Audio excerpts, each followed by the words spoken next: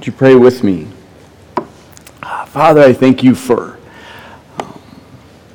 the truth of the words we just sang and the truth of the word we've heard read already. And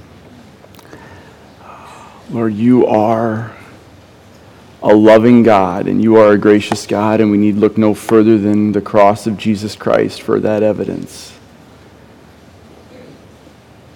And because you are God, who from everlasting to everlasting is unchangeable, we can find our trust in you.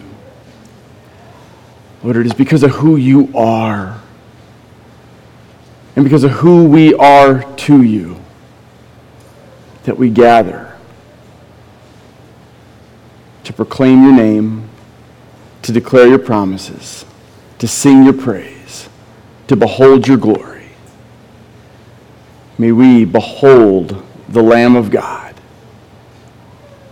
who was called forth before the foundation of the world to redeem your people back to you. In Jesus' name. And all God's people said, Amen. Good morning. The passage you've already heard this morning in Romans 8:28, he says, "For God works all things together for good for those whom he loves, to those who are called according to his purpose." And we love that verse, right? We do. We need that. I need that verse in my life. When things are getting shaky and the waves are getting big and the storms are raging, I need to know that there is a God in heaven who is working it together for my good and his glory. But guys, that's only true. That can only be true. Verse 28 can only be true if the verses right after it are also true. And the way Paul writes it in Romans makes it really clear. He doesn't just say God works all things together for good, period, new thought. He is connecting the thought right after in verse 29 to the thought he just expressed. And we know that because he says "for," this little word that we fly right by, but it's that important because that word is connecting the thought he's about to say with what he just said. He's saying God works everything together for good, and here's how. And then he tells us that it's who he foreknew, he predestined. Those he predestined, he called. Those he called, he justified. Those he justified, he glorified. Guys, I mean, if you just think about it for a moment, verse 28 can only be true if God is orchestrating the affairs of people. Right? Unless God is in charge, really in charge, he left by chance Jesus getting crucified. But we know that's not true. How do we know? Because the whole first 2/3 of this Bible is God telling us what's going to happen to Jesus. He called his shot and fulfilled it. And that can only be true if he is truly sovereign. That can only be true if he is really in control.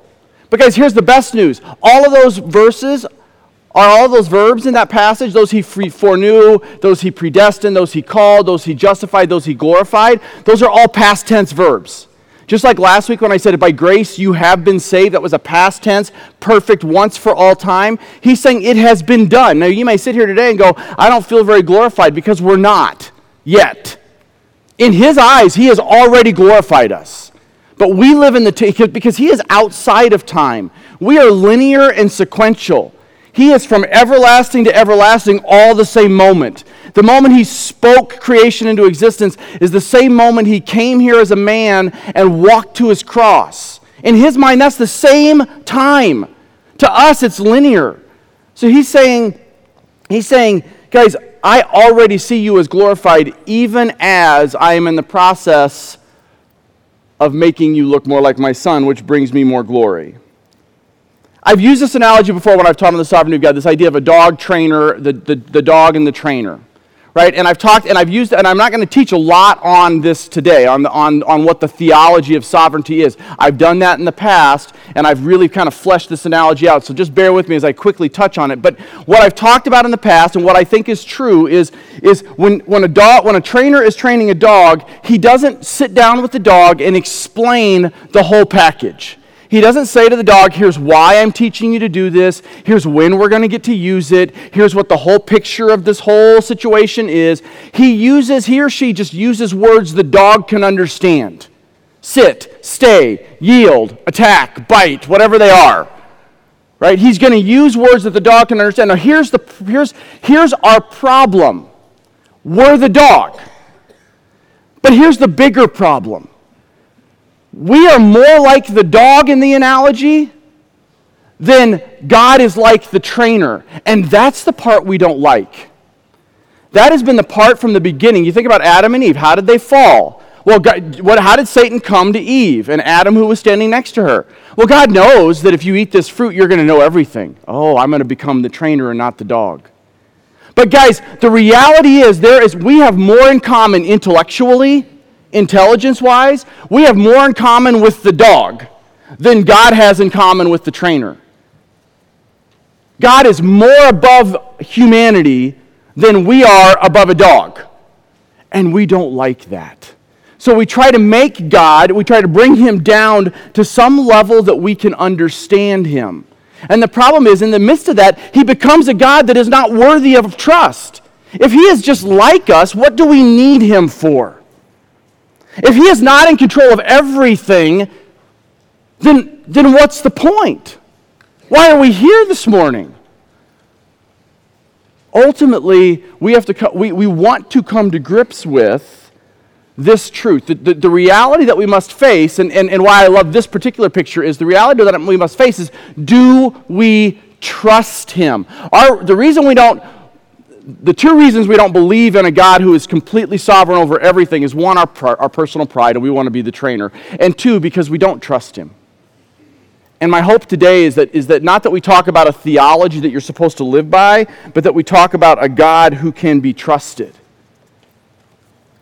And we're going to see that today in the passage we're going to look at. I love how even at the end of Romans, of the gospel that Paul outlines in Romans, he starts in Romans 1, he gets all the way to Romans 11, he spends chapter after chapter in our Bibles outlining the gospel, and he gets to the end and he goes, oh, the depths of both the wisdom and the riches of knowledge of God, how unsearchable his judgments and unfathomable his ways. He's like, guys, I just wrote this about God's sovereignty and our responsibility, and I don't get it. Because I can't, because I'm the dog.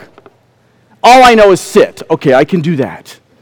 Right? That's what we got to rest in. What do we, and at the same time you go, okay, so why even talk about it? Because guys, one, we want to, even though the concept of God's complete sovereignty versus our complete responsibility and how they mesh is beyond our ultimate comprehension, it's not completely beyond us. Meaning we can get tastes of it. And the bigger our God gets, the better.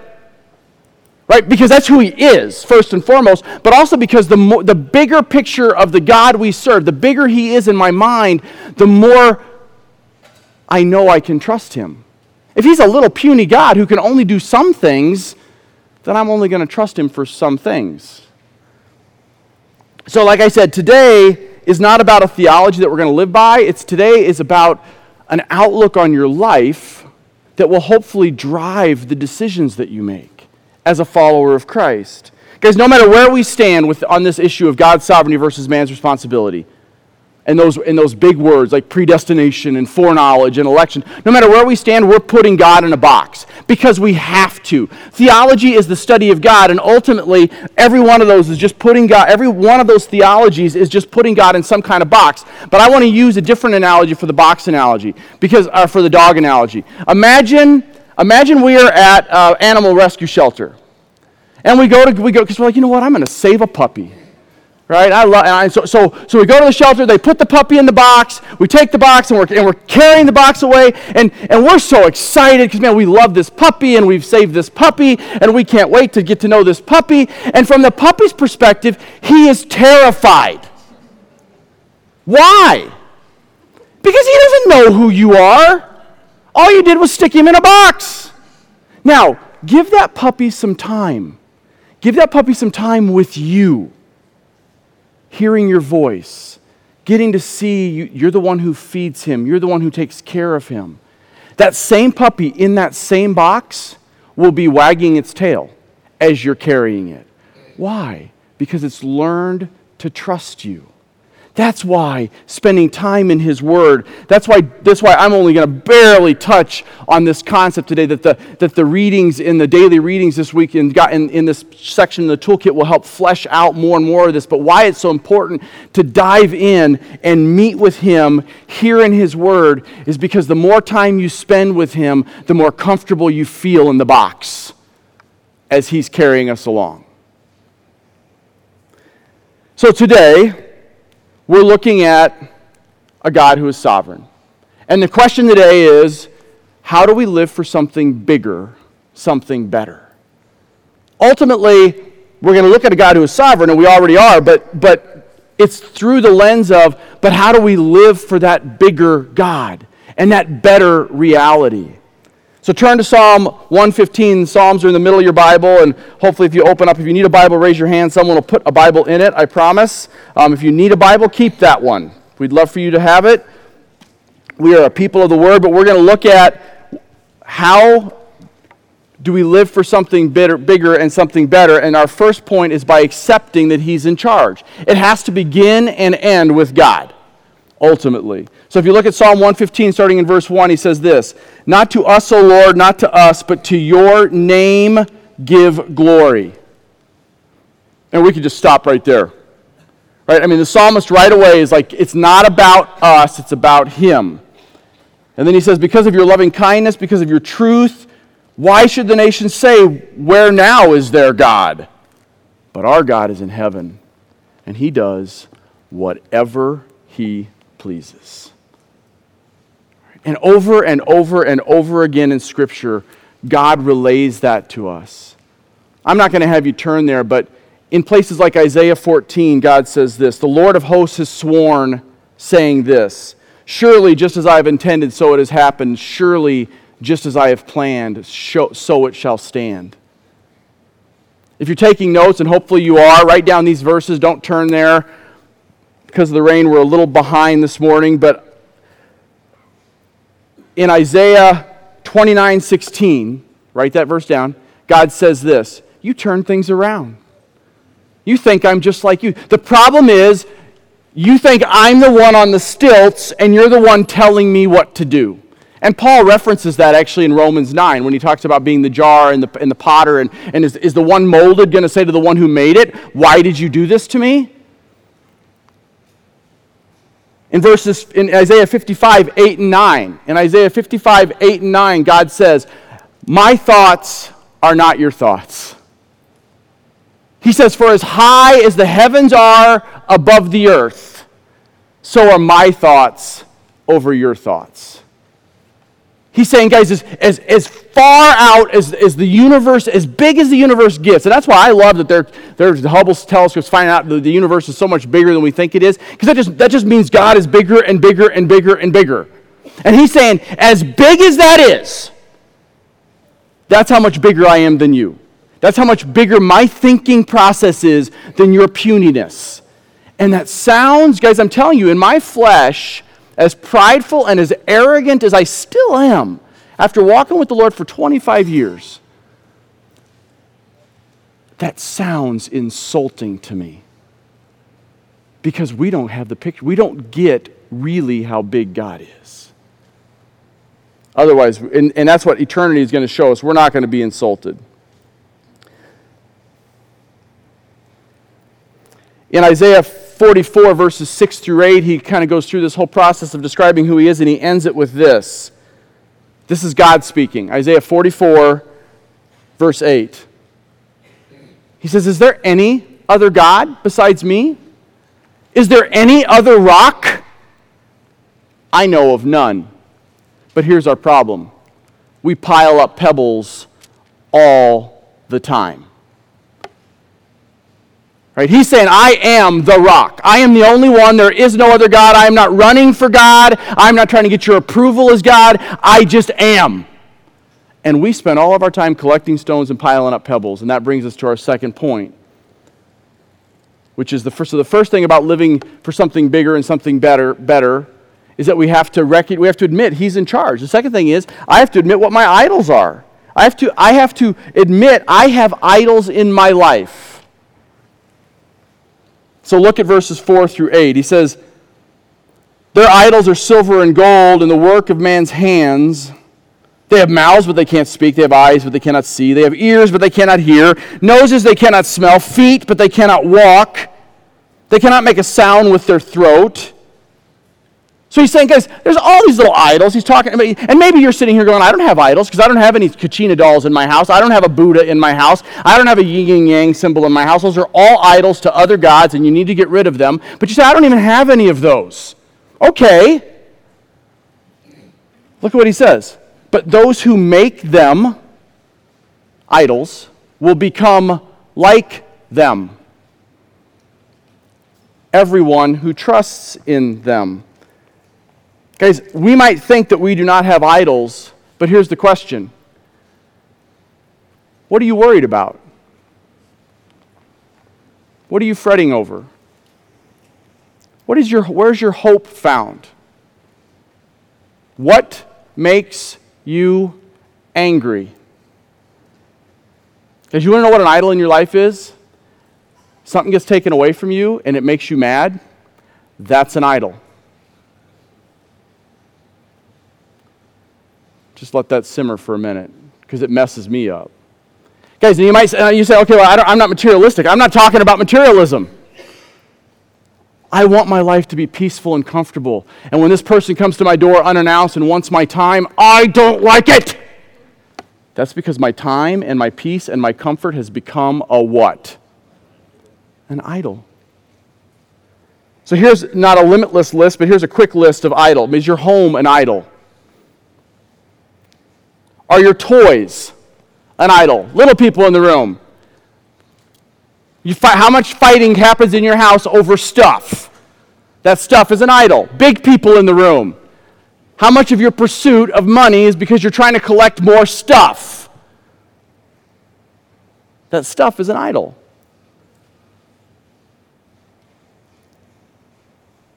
Peace and comfort. That's a big one for me. Financial security. Beauty. Do you spend more time working out physically than you do spiritually? Health. The church. That's a big one for me.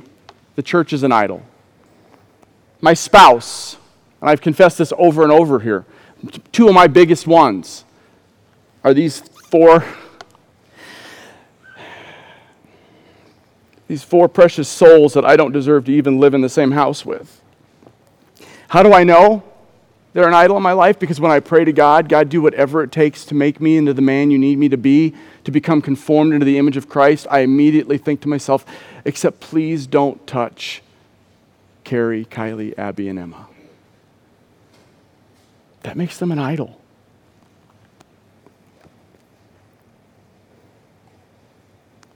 How about likes on Facebook or Instagram? Are those idols? Can you not wait to get back on your phone to see how many people liked your last post? Guys, we're a culture that lives for likes. We are. It's the reality. And it's pathetic. And I'm not beyond it. Our biggest idol, though, and we talk about this all the time, is our biggest idol is our idol of self. Right? It was in the garden. They wanted to be like God. The biggest idol I have in my life looks me in the face every morning. It's all about me. I want to be the trainer and not the dog. Guys, write this down. What we fixate on, we migrate towards. What we fixate on, we migrate towards. What our minds meditate on, our hearts long for. And what grabs our hearts consumes our souls. What we fixate on, we migrate towards. What our minds meditate on, our hearts long for, and what grabs our hearts consumes our souls. That's the truth. What do you spend most of your time, energy, effort thinking about? That's what you're going to spend most of your time, energy, and effort living out. And ultimately, it is to the eternal detriment of our souls, even as followers of Christ, who will be in heaven. So we won't go to hell, but we're losing out on eternal reward that is going to be so much greater than the stuff we consume and collect. Guys, you're going to get more likes in the first second of heaven than you will get in the rest of your life, no matter how many Instagram followers you or your company collect. That's the truth. Everybody you see is going to love you. They're not going to look like you. They're not going to even speak your language, and you're going to know what they're saying, and they're going to love you for it. That's what heaven's like. That's why this is a glimpse of that. What about God? Have we made God an idol by turning him into a God that we want him to be instead of the God that he is? Have we put God in this little genie bottle that I'm just going to rub my lamp when I need something from you, God? Come on, God, you're not coming through for me here. I don't know if I can trust you. I've prayed for my marriage. I've prayed for my kid. I've prayed for whatever, and it's not happening, but it's because you've put God in this little genie sort of, he's not really in control of my life. I'm still free to do what I want to do and live how I want to live, but when I need him, he better show up. That's a little doll, God. Just go buy a Buddha. Guys, Erwin Lutzer, who was the pastor at Moody Bible in Chicago for 30 plus years, he said this: our hearts cannot have two ultimate loyalties. Guys, our God is not a God that will take second place. Jesus makes that so clear over and over and over again. He's like, it's me, it's me, it's me. Guess what, guys? It's all about me. It's all about me. It's only ever been about me. That's Jesus. He will not, and I feel like sometimes in my life, God's not even in the top 5. And he doesn't take second. So today's question, how do you live for something bigger, something better? 1, by accepting he's in charge. 2, by admitting, I'm an idol worshiper. I am, big and small, different times in my life, I'm an idol worshiper. 3rd point, and it goes really fast, is by trusting in his blessing. By trusting in his blessing. Look at the next 4 or 5 verses. Verse 9 of Psalm 115. It says, O Israel, trust in the Lord. He is the help and their shield. O house of Aaron, trust in the Lord. He is their help and their shield. You who fear the Lord, trust in the Lord. He is their help and their shield. There's 3 people groups that are described. Nobody really knows for sure what the psalmist means. Israel, Aaron, and those who fear the Lord. In our vernacular, I would say something like this: trust in the Lord, nation. Trust in the Lord, people, shepherds, the people that are leading God's people. And trust in the Lord, people of God. And I love how the song that Jeremy Camp is singing to you this morning just happens to be this point. Trust. Here's what's clear about the passage. If we trust, he will. The Lord has been mindful of us. That just means, I'm in verse 12. It means he remembers us, so we ought to remember that he has never forgotten us. He will never leave us or forsake us. That word there, when he says mindful of us, it actually means he remembers us. And then look what he says. He will bless the house of Israel. He will bless the house of Aaron. He will bless those who fear the Lord, the small and the great. Guys, if we trust, he will bless. That's the truth. That's what the psalmist is telling us. And here's the best part. Because we know him to be such a massive God with limitless resources, his blessings are huge. He doesn't ever reach into his bag of blessings and go, I don't have one for David today. Man, I gave that one away to Brian. No. Guys, we don't serve this is part of our problem in the church. We think we serve a zero-sum God. We think there's only so much of him to go around, and so if somebody else gets him, it's part of why we pray for other churches in the area that are preaching the gospel. Because we're not competing with anybody here.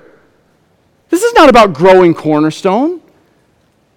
To say that is to say that we have a God who only has so much resource, and man, if he blesses that church, he's not going to bless this church, and that is an affront to the Lord. So, how do we live for something bigger, something better? Accept his charge. Accept he's in charge. Admit that we have idols. Trust in his blessing. And the last point the psalmist makes is live for eternity. Live for eternity. Look at what he says in verses 14 through 18. It's like the psalmist is turning the page. He's going, okay, remember who God is. Remember what our problem is, idol worship. He's like, remember what the solution is. Trust him. Just trust him. Let go of your life, Doug. Let go of your life, Cornerstone. Let go of your comfort. Just trust him and watch him bless both now and forever. Now watch what he says for eternity. He says, may the Lord give you increase, you and your children. Guys, that's a present tense promise. He is absolutely saying there is blessing for obedience here and now. Absolutely. God will bless you when you are faithful to him, both here and in the forever. It's just part of the deal. And he will not bless you if you're not. Why? Because he knows me, and he knows that if Doug is being disobedient to me and I give him blessing anyway, he will never stop being disobedient. Because I know he's a dog. If the dog poops on the floor and I keep giving him a treat for it, what's the dog going to keep doing? So every time I poop on the floor, God's not going to give me a treat for that. Why? Because he knows I'll just keep pooping on the floor. Am I allowed to say poop? Okay. I said it a lot, so I hope so. May you be blessed of the Lord, maker of heaven and earth. And he's like, he can't resist pointing it back to, oh, by the way, may you be blessed by the Lord. Not like you're blessed by Mark, who maybe helped out, who stepped in at the last minute and played today because our keyboard player got sick. So Kyle steps over one instrument to the left, and Mark comes over. And those are massive blessings. But oh, by the way, he's like, this blessing is by the guy who made everything. His name is God, maker of heaven and earth. That's where your blessings come from. He says, the heavens are the heavens of the Lord, but the earth he has given to the sons of men. The dead do not praise the Lord, nor do any who go down into silence. He's like, guys, people that are idols, people that have idols and become like their idols, who are dead in spirit, don't praise the Lord. Verse 18, but as for us,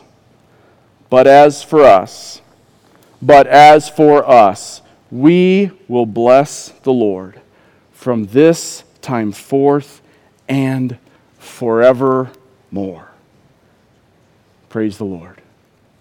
Guys, you can't help but read that, but as for us, and not think back to Joshua 24:15. But as for me, he says, choose this day who you will serve. It fits right into the... We get to the end of Joshua. We don't believe we have choice. What do you do with Joshua 24:15? Yes, God is in complete control. And yet Joshua says, choose this day who you will serve, whether it's God or your idols. But as for me and my house, we will serve the Lord. But as for us, we will serve the Lord. Guys, it is not just about who. It's not just about what we serve, it's about who we serve. And it's not just about who we serve, it's about when. Jesse said it once in our small group several years ago, and it sticks with me all the time. We have a perspective problem. We don't believe that God is as big as he is, and we don't believe eternity is as long as it is. So that makes today seem huge, and it makes my decisions seem so much more important. But guys, it is not about what we're living for, but who. And it's not about who we're living for as much as when. When? Are we living for God for eternal? Again, I loved what Janine didn't have my notes. She gets up here and she says, guys, we want to invest in things that have eternal significance. And I'm like, preach it, sister. I should have just said same, just what she said. See ya. And guys, this is such a great way for us to engage with people, because Solomon, who was in a very dark place when he writes this, King Solomon says, he, God, has set eternity in their hearts. He's talking about everybody. Everybody has some sense that they live forever, even the ones that deny God or will say they don't. They're not saying that on their deathbed. Everyone lives forever. The only question is address. Everyone has a forever life. And guys, you can spend this life now pursuing your best life now, or you can spend this life now pursuing what is best, him, so that in the part of your life that's going to last forever and ever in eternity, it really is best. So where do you place your hope? Guys, we have this idea in Christianity that we go, okay, I was an unbeliever, now I'm saved, praise the Lord for that, and now I'm going to keep trying to live for him, and then I'm going to go to heaven, I'm just going to hang out with him. Guys, when you die as a believer in Jesus Christ, that's not even just the end, and now I'm in heaven, and I'm just singing, how great thou art for the rest of eternity. That is just the beginning of your forever life.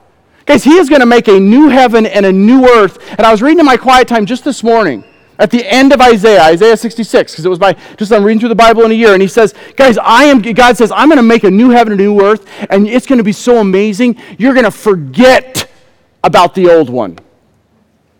I'm going to say that again, because you're not in awe enough. He says, I am going to make a new heaven and a new earth, and it is going to be so amazing, you're going to forget about the old one. That's what we're living for. And what we do here now not only matters for our destination, but it matters for our job description. It matters for our job description. The only antidote for our idol of self, guys, is to preach God big to ourselves every day. And then to preach Him big to a world that needs to hear it. Preach God big, yourself small, and you're going to be okay. Guys, as we take a few minutes and we wrap it up, and we're going to spend some time. Brian is going to come up in a few minutes and lead us in a time of prayer that you'll have time to reflect on, and we're going to just reflect now on what you just heard. I want to just remind you of this. God's sovereignty is a call to action. Right? It's not a call to just let go and let God. That's not in the Bible. Here's what's in the Bible. Be strong and show yourselves courageous for the sake of your people and the cities of your God. And God will do what God will do. But the sovereignty of God is also about trusting Him.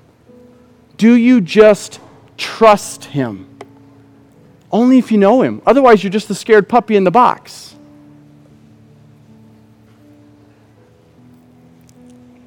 But guys, most importantly, we got to rest in this reality. And it's important enough for me to take a minute and share this. This is what God hit me with early this week on the mountain as I was praying through this message. There are times when we are to be strong and show ourselves courageous. We are always to trust God. And then there are times where He's just going to say, stop.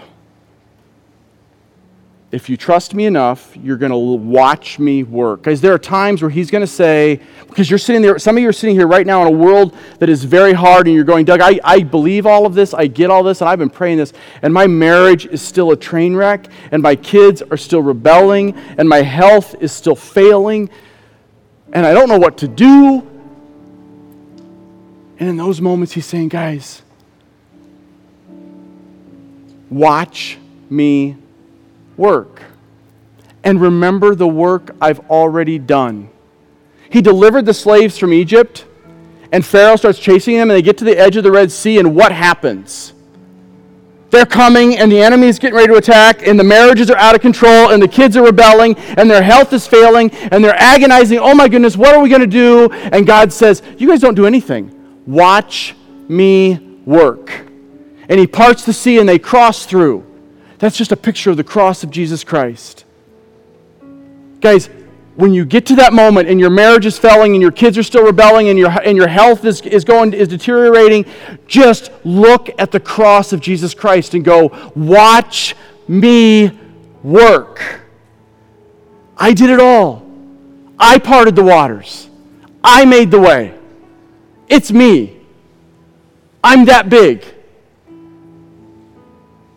And even if our circumstances don't get better, Lord, but even if, may we rejoice. That's what Paul tells us. Even if we're standing on the edge of the Red Sea and the enemy does attack us, we know that because of what Jesus did on the cross for us, that is not the end. That we look to a sovereign God who has all things under control, who does all things well, who has promised that those He foreknew He predestined. Those He predestined, He has called to Himself to love on them. Those He has called to Himself, He has made right, justified, and He is glorifying them. And in that moment, when we don't know what else to do and we're just looking at the cross, may we remember that we are glorious in your sight, not because of anything we have done, but because of who you are and what you did. In Jesus' name, amen.